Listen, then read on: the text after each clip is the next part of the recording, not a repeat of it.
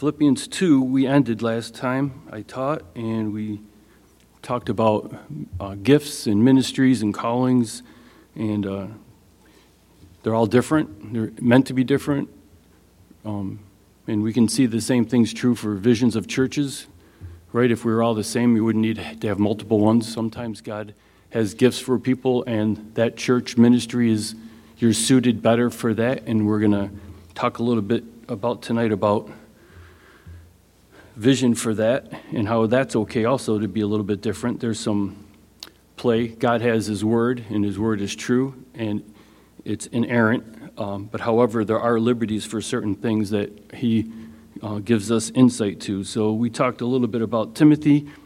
Paul called Timothy a son, and he called Epaphroditus a worker, a fellow worker, and a soldier. He had a heart as both of them, yet he saw them differently, and he wanted both of them to come to Philippi to minister to the people, because even though they were a different angle and different gifts, they were both beneficial and necessary, which we talked again about our callings and how we need what you have and you need what we have, and we need to come together and share them.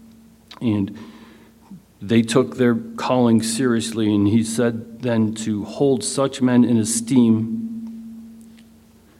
to give them, they had a good reputation, to value them highly.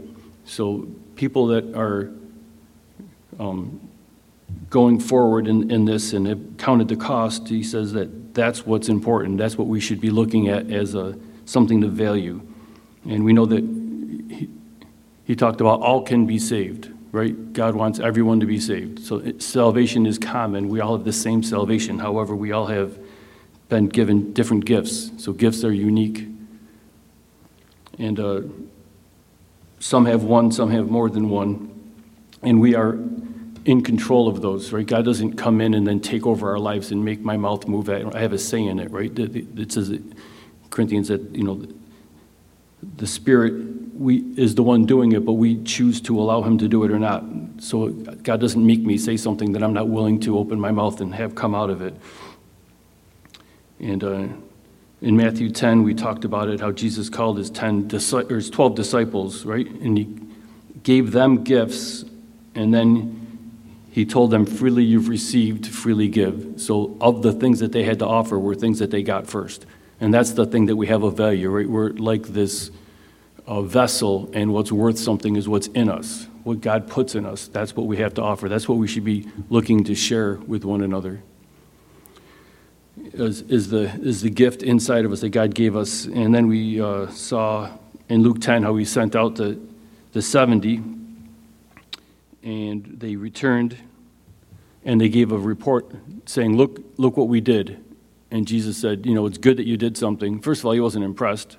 Right? What did they do? They did what He told them to do. It's like, we were obedient. What you said actually worked. Jesus wasn't surprised. It did? I never thought that was going to work. Right? But they did. What else are they going to say? Sometimes you just, like Peter was noted for that commonly. He didn't know what to say, so he said something. Sometimes it's better just to be quiet. But they were excited. God was okay with it. Jesus didn't rebuke them for it. But he did tell them, don't have joy over the fact that the spirits were in subject to you, but joy rather that your names are written in the book of life. You're going to heaven. That's what should make you rejoice. And He didn't say, if you keep this up, they may be in it. He said, rejoice that your names are written. It's already done. Everything's been done. This is you living out your faith, and it should get you excited. And that's what should keep you going. So they were talking about the circumstances and things that happened through them. And He's like, you ought to be happy what was done for you, because things around you might go bad, but you're still going to heaven. You don't have to, you can have happiness over your circumstances, but your joy is in the Lord, which is brings us to chapter 3. We good? Okay. Chapter 3, finally, my brethren, the first thing he says is rejoice in the Lord, right? Don't rejoice over what has been happening, but rejoice because the things in Philippi were difficult and they were tough, and he's trying to encourage them. Rejoice in the Lord. For me to write the same things to you is not tedious, but for you it is safe. Verse 2, beware of dogs, beware of evil workers, beware of the mutilation, for we are the circumcision who worship God in spirit. Rejoice in Christ Jesus and have no confidence in the flesh. Though I also might have confidence in the flesh, if anyone else thinks he may have confidence in the flesh, I more so. Circumcised the 8th day, of the stock of Israel, of the tribe of Benjamin, a Hebrew of Hebrews, concerning the law, a Pharisee, concerning zeal, persecuting the church, concerning the righteousness,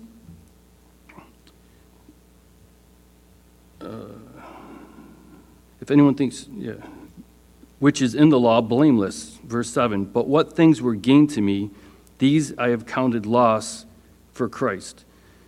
Verse 8, yet indeed I also count all things lost for the excellence of the knowledge of Christ Jesus my Lord, for whom I have suffered the loss of all things, and count them as rubbish, that I may gain Christ. So there's this contradiction between what he did in order to gain and get ahead, as opposed to what he did that actually pushed him farther away. So back to verse 1. Finally, my brethren, rejoice in the Lord. Again, he is the reason that we can rejoice, and we're in him. And then he says, for me to write these things is not tedious, but few it is safe. And as I was about to study and been going over these things, and a lot of the things I'm going to say tonight, some of them were mentioned this morning, like chapter and verse. And some of the things Richard spoke last week, and some of the things actually Dave was talking about in Acts, we're going to be going there too. And sometimes you're like thinking, oh man, he stole my stuff, or it's going to be repetitive. And in the stuff that I'm about to say, in the verses that we're in, he says to repeat these is not tedious. God doesn't have a problem repeating himself. I've heard one pastor say that he taught a study, and then the next week he taught the same thing, and the next week he taught the same thing, and they said, Pastor, is this the only study you know? And he's like, well, God says I can go on as soon as we get this. We're not there yet, so sometimes we need to hear it, and sometimes I need to hear it. I'm glad that God is repetitive. I'd like to say I'm forgetful, but it's probably more true that I'm stubborn. And he's patient. You ever get upset sometimes when they're not patient? Or you ask God to do something and you're like, what are you taking so long? But, when we're not doing the right thing, we're pretty glad he's patient. Thank you for being patient, Lord. But he says, not grievous means it's safe. And it's not Paul being lazy, but it's establishing something. He's putting something down and he's repeating himself. Like I said, over 19 times he talks about joy in this book. He's trying to establish something to set a precedence. In verse 2, right, we just talked about Timothy and Epaphroditus. They were held in high esteem. And now he's about to say, you know what, not all people and not all the people that go out with something to say are to be held in high esteem. There's certain people you need to beware of. He says, beware of dogs, beware of evil workers, and beware of the mutilation. So beware of dogs. I don't know, some people are cat people, some people are dog people. Some dogs are cute, and then there's our dog. And, well, she's cute to us, but I could work mutilation in with that picture, too, if I wanted to. She's a beast. So, obviously, sometimes the word dog is used in context biblically, and some of them are like little puppies, and they're cute in their household and they're around. But they're also stray dogs, and stray dogs were things that would walk around and they're not cared for. So, like some dogs, like our dog, she could probably feed herself if she was on the loose. So they go out and they're looking for scraps, and they're just troublemakers, and they're lost, and they might be hungry, and they're just fending for themselves. And it's, you talk about the epitome of the flesh, they're not born again. They don't have a spirit. So in the animal kingdom, the strong survive. And some people that aren't saved kind of take some of these things that you see in nature apart from God and try to apply them to humanity. And Paul says, you know what, you need to be aware of that. That's not how we're supposed to act. That is how people act without the Spirit of God. That's how we acted before we had the Spirit of God. And it's all about me. And people, even to the context, they're unable to love in the Spirit because they're devoid of the Spirit. And any love that we think that we might have is still self-motivated. Many people, I've shared many times with people outside of the church, talking about separating. I'd like to say divorce, but most of them were never married to begin with. They were just living together. And they're like, oh, I'm just not in love with him anymore. And after you talk to them, the truth is they love the way that other person made them feel, and that person doesn't make them feel that way anymore. So it was never the other person that they loved, it was themselves. You benefit me, so I love being around you. It's survival of the fittest. It's just trying to get along. And in the church, to the Philippians, Paul is saying, beware of dogs. There are creatures that go around that are only looking to gain something for themselves, like wolves eat sheep. And then he says, beware of evil workers. And they're working, and they're evil. And Timothy, right? Which has been taking us through. A worker who rightly divides the word of truth. A worker dividing the word of truth. So there is a truth to the scriptures. And then you can also twist it and make it say something else. And he's going to clearly go on and say that there is most of tonight will be about this. You can look at something and come to an opinion of it. You can look at something that might contradict something else and you can't work your way through it, and you'll come to a conclusion. And some people think that's all they need to do. I'm very educated and I can figure it out. And I'm going to look at this through my eyes. Rather, the gifts are something that was given. Timothy and Epaphroditus were given gifts, and Paul was given a gift, and they were exhorted to go out and use the gifts that they give. And teaching's a gift. And what does it mean? All ministry basically is, the way the Lord explained it to me, is going to work with your dad day. Like if you're a kid and you have a job and your kid goes with you, bring your daughter to work. What do they actually do? Well, most of the time, you don't get as much work done because you have to spend time with them. They're a distraction. But a blessing, distraction. You want to share things with them. You want them to see what you do. You might allow them to get involved. You might even let them push some buttons, but they're pushing the buttons that you told them to push. And the only things that they're doing is they're instructed and they're watched. And if they mess up, it's okay because they're just trying and you're just happy to be with them. And God doesn't entrust us to try to figure things out and do anything. We don't save anybody. We don't come to any new knowledge of anything. All we do is we receive something from him and we give it out. And he's there, and he wants to do something. He's like, hey, I want to talk to them. I'll tell you what I want to tell them. And some people don't get something from God. They just go say what they think sounds good because they want to be the focal point. And whenever it's the Spirit working, Jesus is always the focal point. And that's usually how you can tell the difference.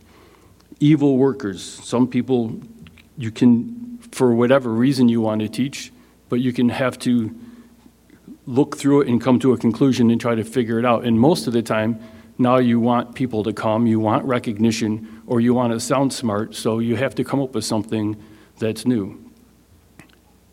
I got to keep them entertained, especially churches that don't go through the Bible. They come up with sermonettes or sermons, and now they have to think of some new thing to say or some new thing to draw a crowd. And it's not easy, and it doesn't take long where you're going to be out there away from the Word of God. And he says, beware of the mutilation. Verse 3, for we are the circumcision. So this is obviously a play on words. The mutilation means something's mutilated, right? Circumcision, we know, is a word that was given. It's Old Testament doctrine. It's a cutting away of the flesh, right? It's a removal of something. And Paul is saying that there are people that are coming along, Judaizers, that are talking about this circumcision, but actually all they're doing is taking out a knife and making a mess and destroying everything. They're mutilating it. It's a derivative of the same word. And I just thought of in Galatians 5, he talks about the concision. I'll just read that real quick.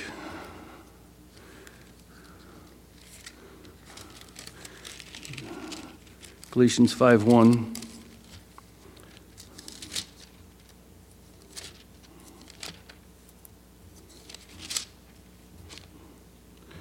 Stand fast, therefore, in the liberty by which Christ has made us free, and do not be entangled again with the yoke of bondage. Indeed, I, Paul, say to you that if you become circumcised, Christ will profit you nothing. And I testify again to every man who becomes circumcised that he is a debtor to keep the whole law. You have become estranged from Christ, you who attempt to be justified by law. You have fallen from grace. For we, through the Spirit, eagerly wait for the hope of righteousness by faith. For in Christ Jesus, neither circumcision nor uncircumcision avails anything, but faith working through love. Verse 7, you ran well. Who hindered you from obeying the truth? This persuasion does not come from him who calls you. A little leaven leavens the whole lump. I have confidence in you, in the Lord, that you will have no other mind, but he who troubles you, so these people are giving troubling news, shall bear his judgment, whoever he is. And I, brethren, if I still preach circumcision, why do I still suffer persecution?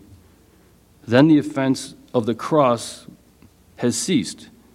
I could wish that those who trouble you would even cut themselves off. And that, again, that's another play on words, cut themselves off. He's saying that, you know what, they're saying you need to have something cut off. He goes, they're the ones that should be cut off. This is what needs to be removed from you, not what they're telling you to do, but the fact that they're telling you things that are wrong. You need to get this doctrine out. It's wrong. These people that are trying to influence you in things that aren't right should be removed. And he does the same thing here in Philippians. It's this play on words with circumcision again. He goes, they're the mutilation. For you, we are the true circumcision. He says, who worship God in the Spirit, rejoice in Christ Jesus, and have no confidence in the flesh.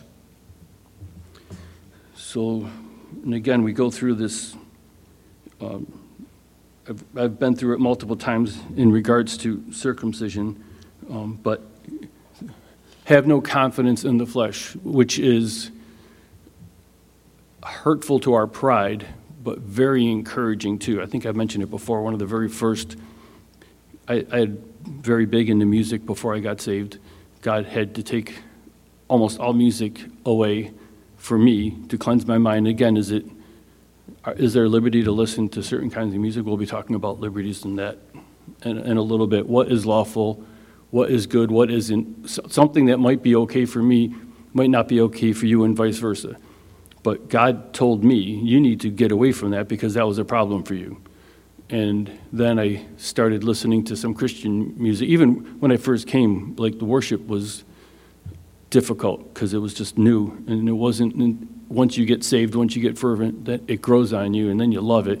And then there came a point in time when God allowed some styles of music back in my life, Christian-wise. And I remember Far From Home, FFH, it was one of the first Christian albums. My sister-in-law bought me an album that I listened to, and I was like, you know, this is pretty good because I'm listening to the words now, and it makes sense. You know, a lot of times, go to non-believing friends, right? They talk about stuff, and you're listening to the words, and they have the radio on at work, and you have to listen to it, and some of the times it's not a deal, and sometimes I would just, because I know them, and I'm trying to get it out of my head, and that's already difficult. So as the song is singing, I know the words, and I would just speak them because some of them are really bad. And then they're looking at me like, yeah, you know what that says? And now they're uncomfortable because they know I know what they're listening to. And they're like, I didn't know it said that. I just like the music.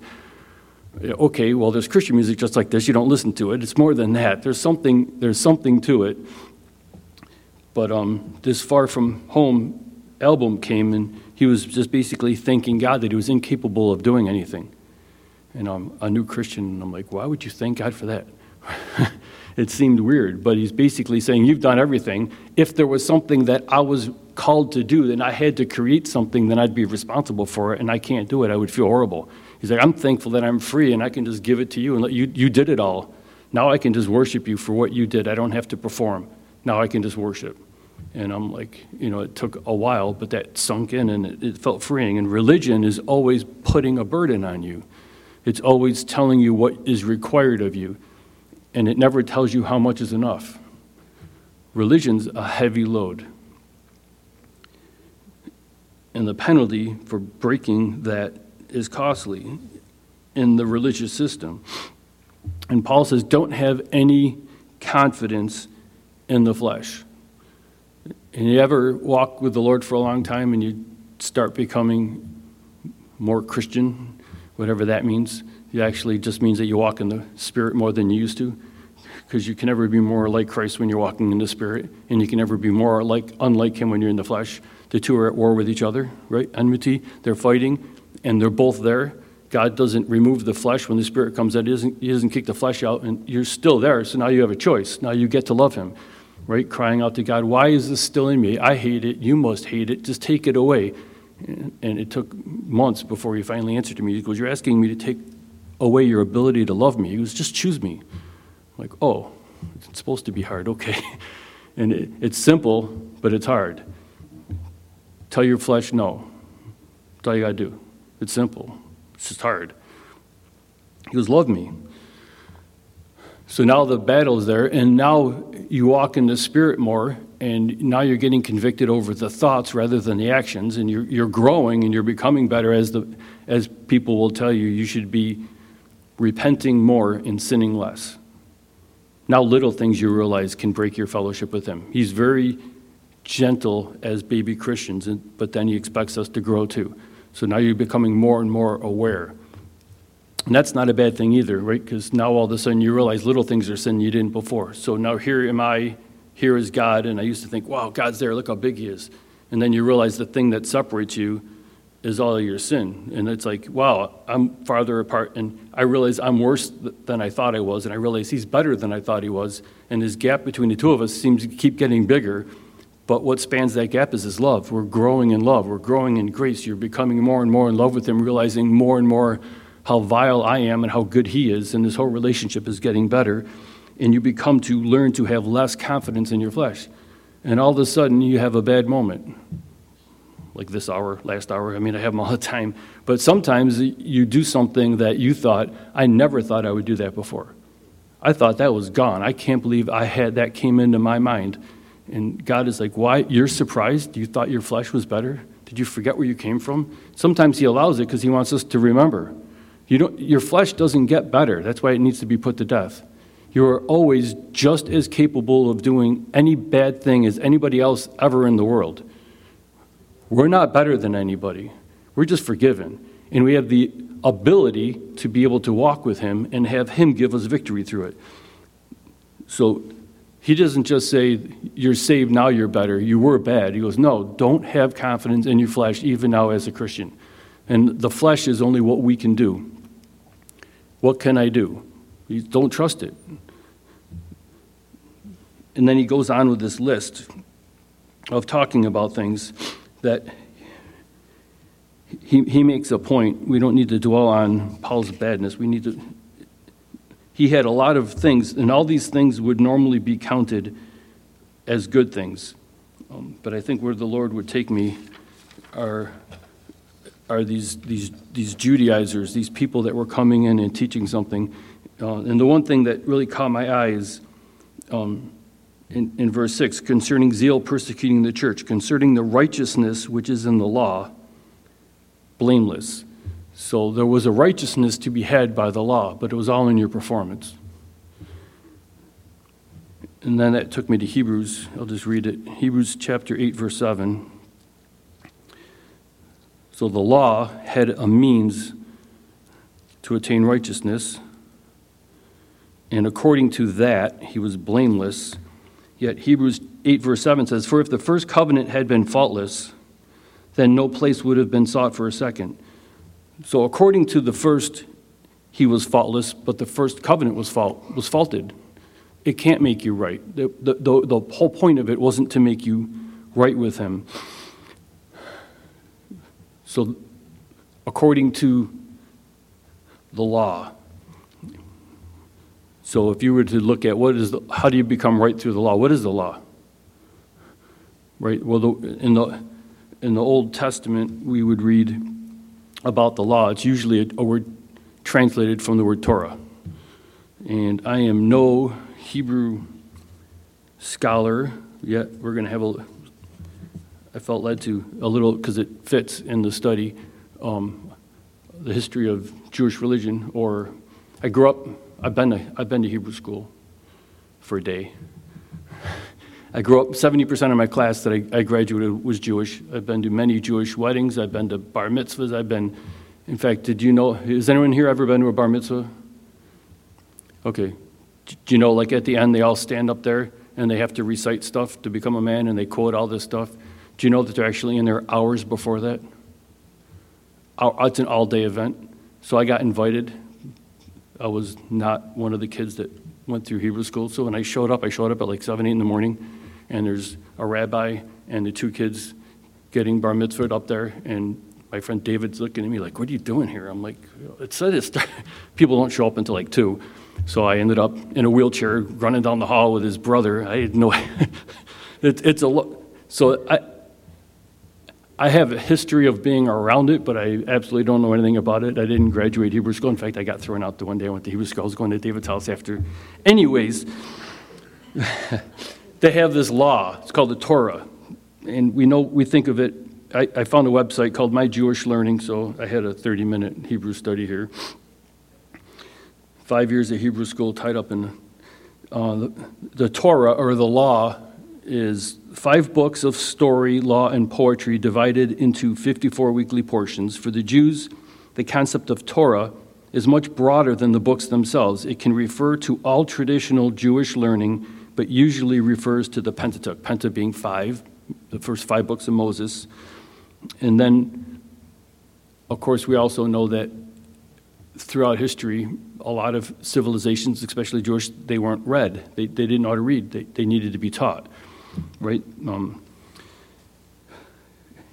have you ever heard the word the Talmud? There's another. The Talmud is a generic term, which the word means study. So the word Torah means law. The Talmud means study. And it's a generic term for the documents that comment and expand upon the Mishnah. The Mishnah means repeating. The first work of rabbinic law, published around the year 200 by Rabbi Judah, the patriarch in the land of Israel. It said, although Talmud is largely about law and is studied, it's not read. So this is a book, it's like a legal book, a law book, where they go in and they crash it out. And again, think about unsaved people. Think about our law. Like, what is legal to do? What is not legal to do? How intricate can it get? And it's studied. The difficulty of an intergenerational text has necessitated and fostered the development of an institutional and communal structure that supported the learning of the Talmud and the establishment of special schools where each generation is apprenticed into its study by the previous generation. In other words, traditional teachings are passed on, right? And as we are going to get into some of the teachings of the scribes, the Pharisees, and the Sadducees, this is going to kind of all come into play, right? We know that certain people had certain individuals, and they would argue over which of them was correct. So they were going through these case studies of trying to figure out what was. And then there's this other thing, it's called the Gemara. I don't know if I'm pronouncing that right. It means learning. So we've had the law, the study, and now the learning. After the publication of the Mishnah, the sages of Israel, both in the land of Israel and in the largest diaspora community of Babylonia, modern-day Iraq, began to study both the Mishnah and the traditional teachings. Their work consisted largely of working out the Mishnah's inner logic, trying to extract logical, legal principles from the specific statements of case law, searching out derivations on legal statements from Scripture, and relating statements found in the Mishnah to traditions that were left out. Each community produced its own Gemara. So now you have a bunch of people looking at thou shalt not murder. And they come up with a lot of interpretation on it. Divorce, a lot of interpretation on it. How much of that was what God said and what he had intended? But they come through. One of the examples I had read, per se, is because people have questions, and inquiring minds want to know. So if the law says, something, a dead animal can make a house unclean, that's pretty self-explanatory. So they said, okay, well, if the dog dies in the house, is the house unclean? Yes. Well, if the dog dies outside of the house, is the house unclean? No, the house is clean if the dog dies outside. Well, what if he dies on the doorstep? Well, then they had a committee, a board meeting. They all got together, and they said, well, which way was the nose facing, in the house or out of the house? Because they got to have an answer, right? If somebody asks me that question, which is actually true, I'll just tell you the truth. I don't know. I don't know if it matters. But they would come through. So they were the ones that had knowledge, and there was this pressure. And all of a sudden, they're sitting there saying, well, if you're coming to us, we'll figure it out, and we'll go. So they had all of this crazy interpretation, and people looked up to them. And these are the people that are supposedly representing God and his word and what it meant. And what was the law designed to do? To make you realize you need a Savior. They could have just said, just repent and trust in the Messiah, and it doesn't matter. Matthew 16, if you would turn there.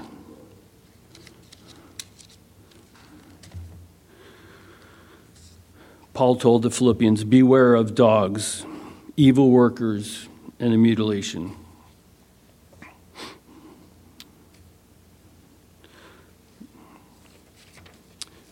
Matthew 16, verse 1. Then the Pharisees and the Sadducees came, and testing him, asked that he would show them a sign from heaven. He answered and said to them, when it is evening, you say, it will be fair weather, for the sky is red. And in the morning, it will be foul weather today, for the sky is red and threatening. Hypocrites, you know how to discern the face of the sky, but you cannot discern the sign of the times. A wicked and adulterous generation seek after a sign, and no sign shall be given to it except the sign of the prophet Jonah. He left them and departed. Wait, that was another verse we heard. They want a sign. These are the people that have their Mishnah. They know the Torah. They study all of this stuff. They have their schools. They have their camps. And they're like, you have a different teaching. You're trying to come up with your own little set of doctrine. Let's just see how yours plays in with ours. And to prove it, show us a sign. And he's like, you are an evil and adulterous generation. You are evil workers. You are trying to do something that's not right. And I love this, because then he throws out, okay, I'll give you the sign of the prophet Jonah. That's the only sign you're getting. And I don't know about you. I haven't read all these Jewish. You think they teach anything about what is the sign of the prophet Jonah? We know, because Jesus died and rose 3 days later. You think they had any clue? They're like, what sign's he talking about? I never would have read Jonah and figured out, oh, the Messiah is supposed to be in the grave 3 days. I don't know if they knew. We know that because Jesus told us. Verse 5, now when his disciples had come to the other side, they had forgotten to take bread. Then Jesus said to them, take heed and beware of the leaven of the Pharisees and the Sadducees. And they reasoned amongst themselves, saying, it is because we have taken no bread. So I love that too. We know what he's going to say. They're like, oh man, we forgot the bread. And these are the people he's going to use. That's encouraging to me. But Jesus, being aware of it, said to them, O you of little faith, why do you reason among yourselves because you have brought no bread? Do you not yet understand or remember the 5 loaves of the 5,000 and how many baskets you took up? Nor the 7 loaves of the 4,000 and how many large baskets you took up? How is it you do not understand that I did not speak to you concerning bread, but to beware of the leaven of the Pharisees and the Sadducees?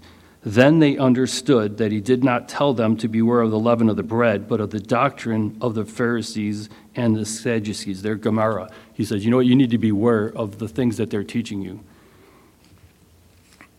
13, when Jesus came into the region of Caesarea Philippi, so right after he said, you need to beware of their teachings, the next thing that he says is, who do men say that I, the Son of Man, am?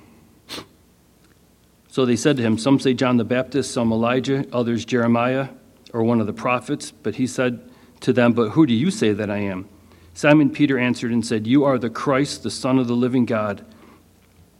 17, Jesus answered and said to him, blessed are you, Simon Bar-Jonah, for flesh and blood did not reveal this to you, but my Father who is in heaven. So now you're getting it. Give out what you receive. God's talking to you. That's what I want you to share. And I also say to you that you're Peter, and on this rock I will build my church, the ecclesia, first mention.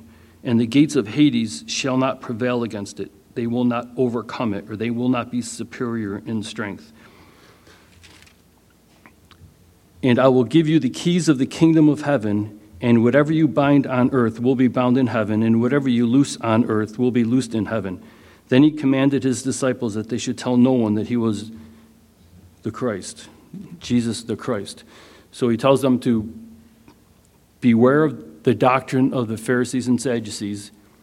Then he tells Peter, I'm going to give you the keys, and now you're going to be binding and loosing.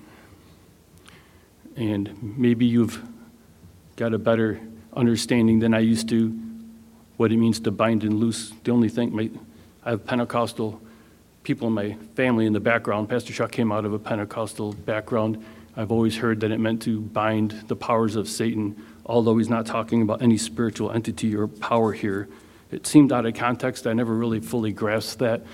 And then I was reading, which I'm about to read to you. Are you guys familiar with David Guzik? Does anybody here know who David Guzik is? He used to run the Calvary Chapel School of Ministry in Europe. He's a pastor in California. He teaches at the East Coast Pastors Conference commonly. He's a well-known guy. And I'll read it. And whatever you bind on earth will be bound in heaven. Whatever you loose on earth will be loosed in heaven. He says, his commentary, for the power of binding and loosing is something that the Jewish rabbis of that day used. They bound and loosed an individual in the application of a particular point of the law. Jesus' promise that Peter and the other apostles would be able to set the boundaries authoritatively for the new covenant community. This was the authority given to the apostles and prophets to build a foundation, Ephesians 2:20. Then he says, we should understand that the authority that Peter carries is not an authority which he carries alone, as he may be seen from the repetition of the latter part in the verse, Matthew 18:18, with reference to the whole disciples group as a whole. So all of the disciples got that also. And then he goes on the next point. This is a quote from Barclay. Binding and loosing were administrative terms in daily Jewish life. Whenever a Jew came up against the law of Moses, that Jewish person was either bound or loosed in regard to the law. To loose was to permit or pronounce as lawful, and to bind was to prohibit or pronounce as unlawful. He goes on to say, as their rabbi, Jesus did this binding and loosing for his own disciples without using the same words. This is what he did when he allowed them to take grain of wheat in the field in Matthew. Significantly, when it came to understanding the dietary laws of the Old Covenant in light of the new work of Jesus, God spoke to Peter first. He and the other apostles, guided by the Spirit of God, would bind and loose Christians regarding to such parts of the Old Covenant. And then I went on and looking, and Pastor Joe, Matthew Henry, just about everybody took that view on binding and loosing, which surprised me because everybody agreed, and I guess that's just my ignorance. I had never read that before, but it makes it seem so much clearer in my mind. Matthew 16:18, again, we just read it. And I also say to you that you are Peter, and on this rock I will build my church, my ecclesia, and the gates of hell shall not prevail against it. So God had been dealing with the world through Israel, right? He just said, don't listen to their doctrine. And he goes, from now on, I'm going to build it on you, on this truth. One, that I am the Messiah, that I am the Christ, and I'm going to build my church. And now you're going to be the one speaking what the Word of God means, not them. The New Testament is not something that Jesus came up with opposed to the Old Testament. It's actually the correct understanding of the Old Testament. He said they took it and made it something it wasn't intended to be. I'm correcting that again. They had the scriptures, they had the temple, they had the priesthood, they had the promise of Messiah's birth. Now Jesus is telling them through the church, the ecclesia, and also another commentary that I wrote that many of the scribes used to walk around wearing a key on their neck. So when he says, I'm giving you the key, it's kind of like, I vision it, the key to understanding. They were the ones that would open up the understanding of something. He goes, but they're not going to have it anymore. Now I'm going to use you. In Matthew 28, he tells them at the end, right, go and make disciples, teaching other people what I have taught you and commanded you. So what did Jesus teach us?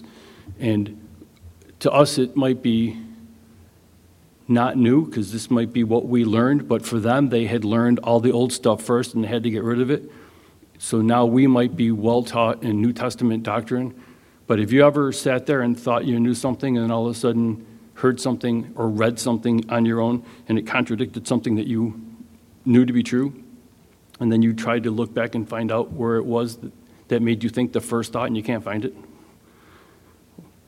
It's like, where did that come from? We have so many things from our past, from what we thought to be true, right? God, we need to be supple, right? God, correct me if I'm wrong. And I don't know why I thought that to be true. And sometimes you have part of a truth, but he has to expand on it, and you're going to gain more full knowledge of it eventually. And it's something that he has to do. He has to enlighten you. He has to open your eyes. He has to take the scales off, and by his Spirit. And sometimes we're just not in a place mentally, emotionally, or spiritually to receive something. And it doesn't stop him from telling you, but sometimes it takes a while for it to sink in. And that's why it's good to repeat things. And sometimes, okay, now I get it.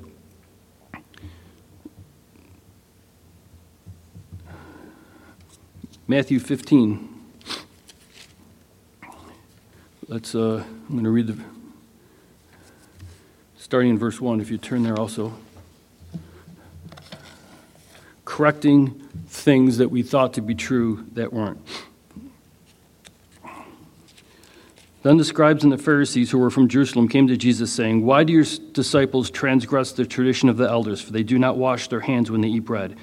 He answered and said to them, "Why do you also transgress the commandment of God because of your tradition?" Your Gemara, your Mishnah. The way you understand something to be true, you've actually not only taught it wrong, but you've actually encouraged people to violate what the intent was. So it's not only a lack of knowledge, it's actually evil, because you're encouraging bad habits. And a simple one, right? 10 Commandments, one of the 10, right? Honor your mother and father, right? I think it's number 4. What does it mean, honor your mother and father? God says in Exodus, honor your mother and father. Then he goes on to the next one. What I used to ask, I think I mentioned that to you before too, right? Brought up in Sunday school. Ask a kid, what does it mean to honor your mother and father? Almost all of them will say, just do what they say. I said, okay, that's obeying your mother and father. If your mother and father tells you to clean your room, what does it mean to honor your mother and father? Well, then you go clean your room.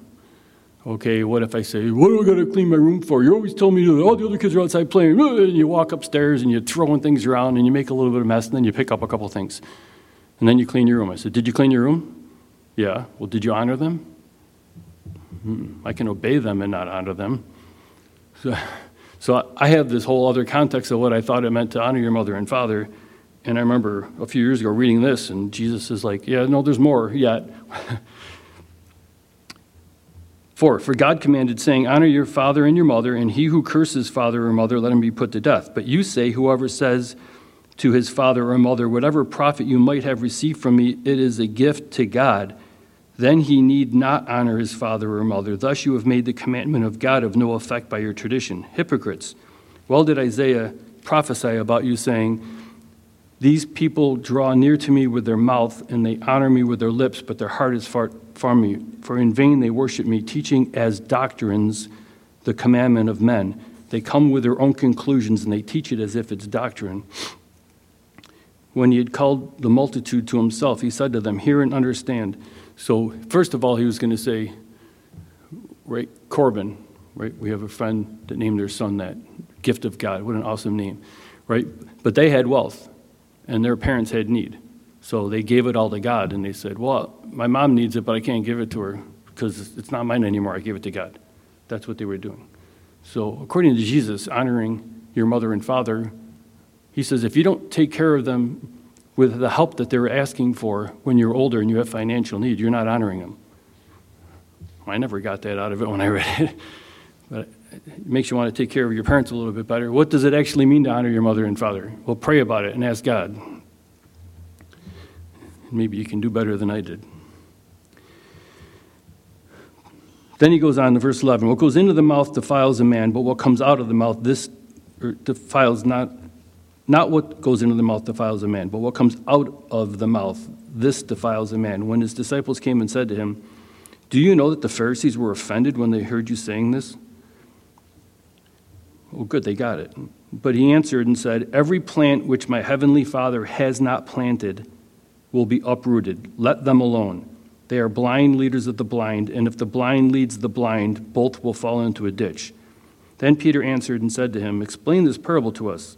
So Jesus said, Are you also still without understanding? Do you not understand that whatever enters the mouth goes into the stomach and is eliminated? But those things which proceed out of the mouth come from the heart, and they defile a man. For out of the heart proceeds evil thoughts, murders, adulteries, fornications, thefts, false witness, blasphemies. These are the things which defile a man, but to eat with unwashed hands does not defile a man. It's all about what's in the heart, right? Is murder wrong? Well, I'm a New Testament Christian. I don't have to obey the law. That doesn't mean that you can go out and kill people. So how does the law apply, right? And people don't, it's not like somebody's walking down the street and you pull out a knife and they stab somebody and they die and they walk away. So, I guess I'm a murderer. You're not a murderer because you're a murderer. You had something in your heart that wanted to do that. That's the problem. The act is one thing. The heart is what God wants to deal with. If you didn't have that evil thought in your heart, then you wouldn't have wanted to kill somebody to begin with. Most of the time when something violent happens, it's because you've been thinking about it, and it's in your heart, and you're not letting it go. And when it comes time to be able to do something about it, your flesh is already taken over, and now you can't control yourself. The Bible says, take every thought captive. Don't meditate on those things. That's the issue. God's in your heart. Let Jesus take over. If you're in the Spirit and somebody does something that offends you, well, then they saw Jesus in you, they didn't like it. So now you're going to be praying for them. Now you're going to be witnessing to them. Now you're going to want to help them. It won't be about you. The flesh is evil. My flesh is evil. Your flesh is evil. It doesn't honor God. And we all know that. Matthew 23, if you turn there real quick.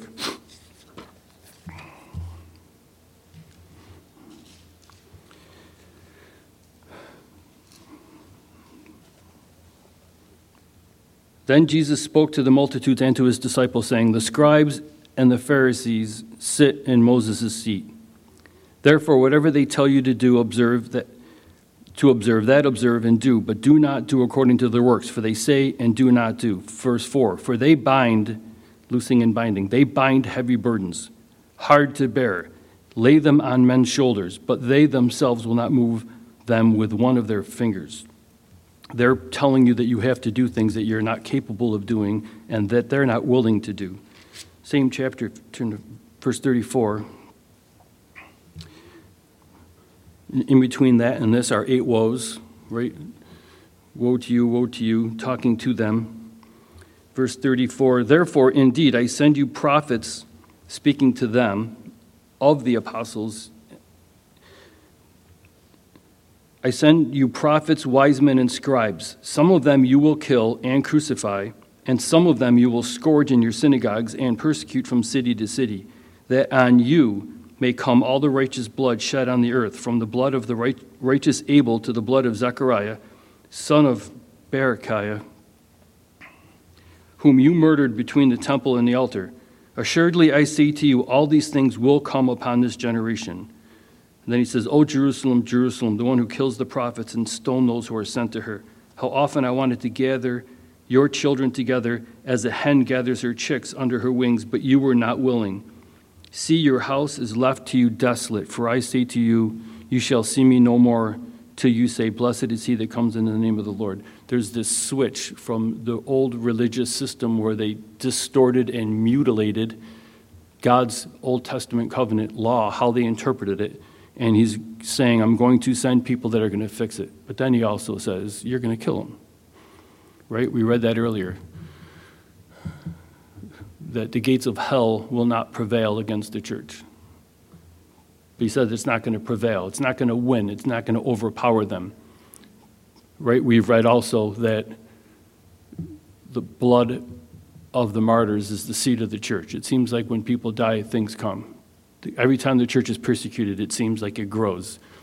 So he's not saying nothing bad or hard will ever happen to you, because he's telling them you're going to die, right? As far as we know through history, John was the only apostle that wasn't martyred.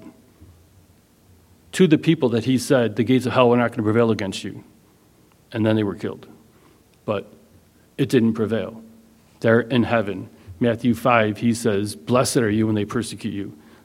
It wasn't victorious. And I just had this picture of a kid's movie. Well, Aslan, right? He's in the tent, and all of a sudden the witch comes in, and they're like, I know the law. Somebody's got to die. And he's like, silence, don't quote to me your law or whatever. And then he walks away thinking he's beaten them. He's willing to give me his life because that guy died. I won. I'm going to kill him. But, of course, that was the plan all along, that when he died, he was going to rise again. It was a picture of Jesus Christ dying. Satan thought he won by defeating him, but actually all he did is fulfilled his purpose. He's using him. Things can be hard. Things can be difficult. People are going to hate him, but it doesn't mean they won, and it doesn't mean God's not fulfilling what he wanted to do. In fact, there's blessings for it.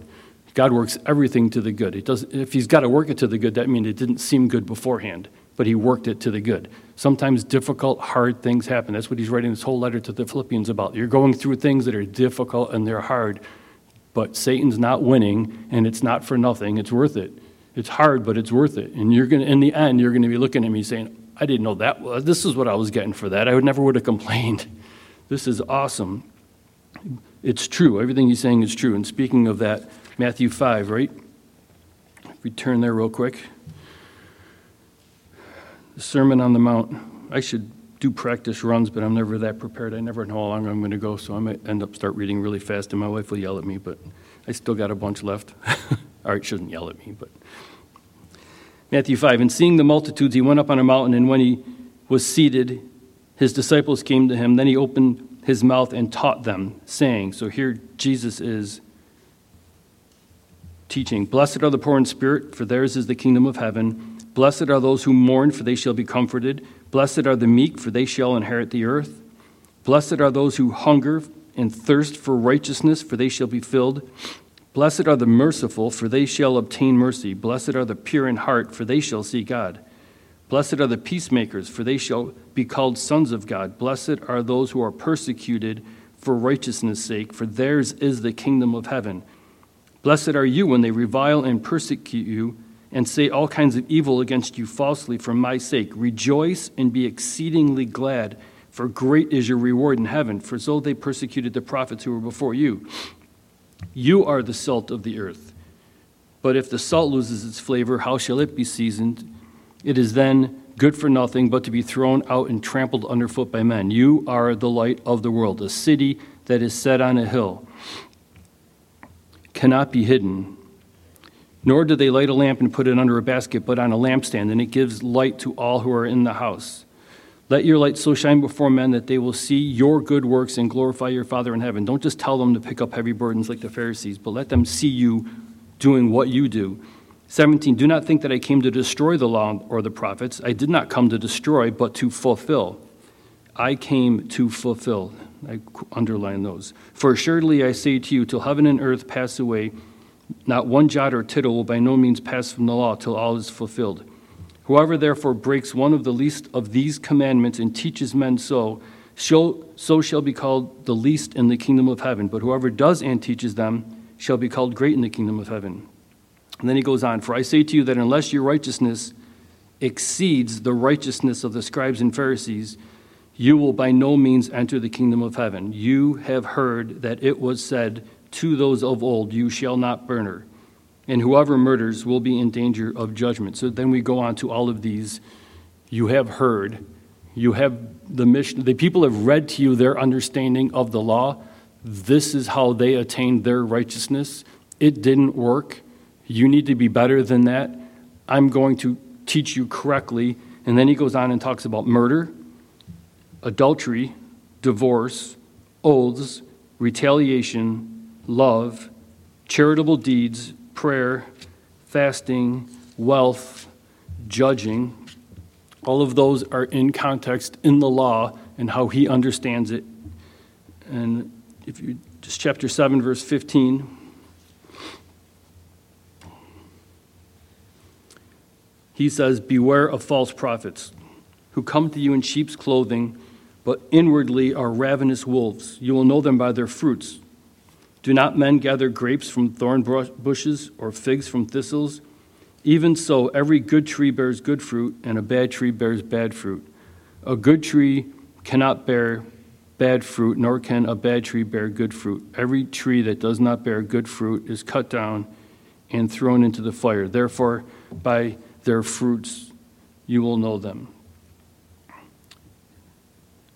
It's about how we live. There's a right understanding of how we do things.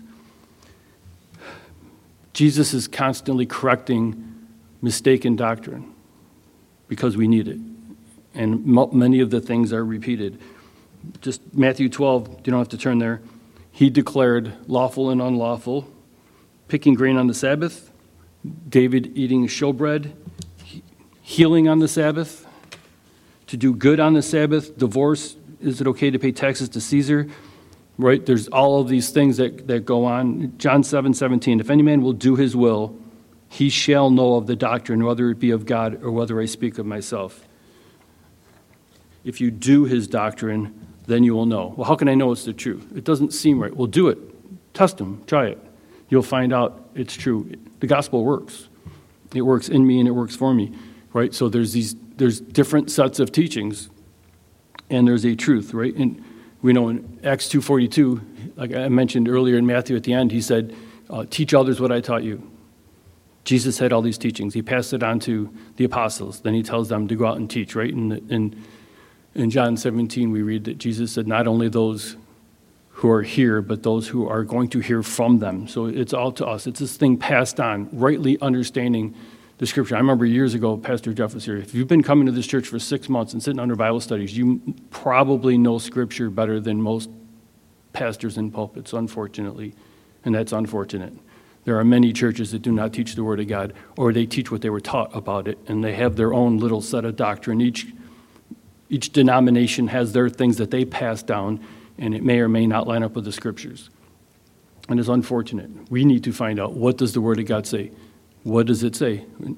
Check it out yourselves. Acts 2:42, they continued steadfastly, right? In the apostles' doctrine, the breaking of bread and fellowship and in prayers. They had the apostles' doctrine. It wasn't new in the sense, everything that he taught was a picture of what was in the Old, rightly understanding the Old Testament. And even Acts 15, in verse 23, right? So Pastor Dave was there not too long ago. There was this Judaizers that came in, and people were telling them at the church that they needed, Galatia, I believe, right, that they had to get circumcised. And how did they deal with it? Well, Acts 15, verse 23. They wrote a letter. This is the letter that the apostles and all the church leadership got together to send to these people. The apostles, the elders, and the brethren, to the brethren who are of the Gentiles in Antioch, Syria, and Cilicia, greetings. Since we have heard that some who went out from us have troubled you with words, unsettling your souls, saying you must be circumcised and keep the law, to whom we gave no such command. It seemed good to us, being assembled with one accord, to send chosen men to you, our beloved Barnabas and Paul, men who have risked their lives for the name of our Lord Jesus Christ. We have therefore sent Judas and Silas, who will also report the same things by word of mouth. For it seemed good to the Holy Spirit and to us. I mean, you could have stopped it seemed good to the Holy Spirit, but and to us, to lay upon you no greater burden. What are they binding and loosening? No greater burden than these necessary things, that you abstain from things offered to idols, from blood, from things strangled, and from sexual immorality. If you keep yourself from these, you do well. Farewell. There's the law in a nutshell. It's well that you do this. It doesn't say this is what you must do in order to be saved. They're bringing you this whole law and saying you have to keep all of these other teachings. Well, there was some benefit to the law. Here's a few of them. But we know that you're saved because you fulfilled it. Jesus fulfilled it in you. And just due to time, I'll read through this quickly. I kind of went through, has anybody been through a inductive Bible study? Has anybody gone through and outlined books of the Bible? It can be helpful. It's not necessary. It's a good way to study. That's most of the people teaching Calvary's have this inductive outline thing. The book of Romans in and of itself, right? Writing about Jewish stuff to Jews in Rome. And there's basically this outline that I was going to go through, basically has three parts. The revelation of the righteousness of God, the vindication of the righteousness of God, and the application of the righteousness of God, right? And in Paul, this is a book that not only is astounding and deep, and you could spend your life just reading this book and not figuring it all out. Paul's mind, the Holy Spirit through this is incredible, but secular people still some claim that this is probably one of the best pieces of literature ever written. Right, so in the first part, that's broken up into 4 sections: introduction, condemnation, justification, and sanctification. Right, the condemnation is broken into the guilt of the Gentiles, the guilt of the Jews. All are guilty. The next part is justification. It's imputing God's righteousness. So a description of righteousness, Abraham as an example, the benefits of righteousness, and the contrast of righteousness and condemnation. And Abraham's examples was apart from works, apart from circumcision, apart from the law, but by faith. All out of the Old Testament teaching righteousness. Next part is sanctification. And that's broken into 3 spots: sanctification in sin, sanctification in the law, and sanctification in the Spirit. And then he talks about the vindication of righteousness of God, basically Israel's past, present, and future.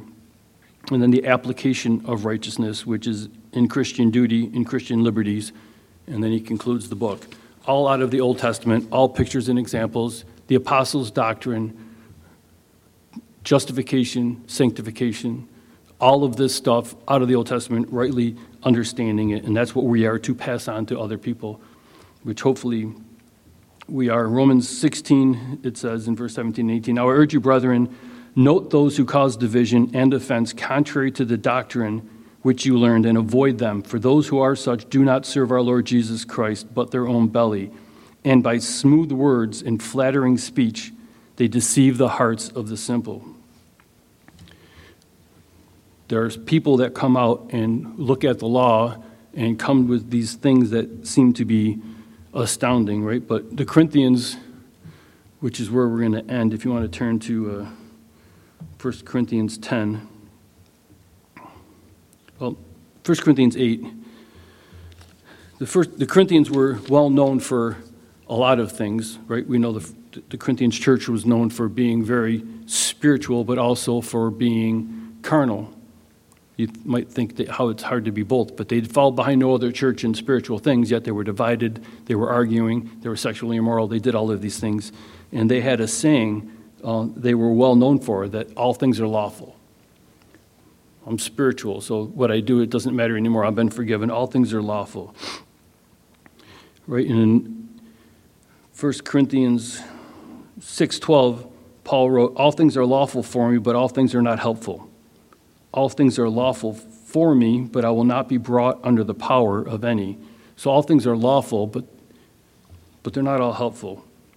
And then in 1 Corinthians 10:23, he said, "All things are lawful for me, but not all things are helpful. All things are lawful, but I will not all things edify." So he's quoting it back to them. You say this, but what does it mean for it to be lawful? You're saying all things are loosed. You're able to do everything. He's like, you know what? Yeah, but they don't benefit. They're not all right. What are you free in Christ? Does that mean you're free to sin, or are you free from sin? I remember when I was a new Christian, I was like, can I be a Christian and do this? Can I be a Christian and do that?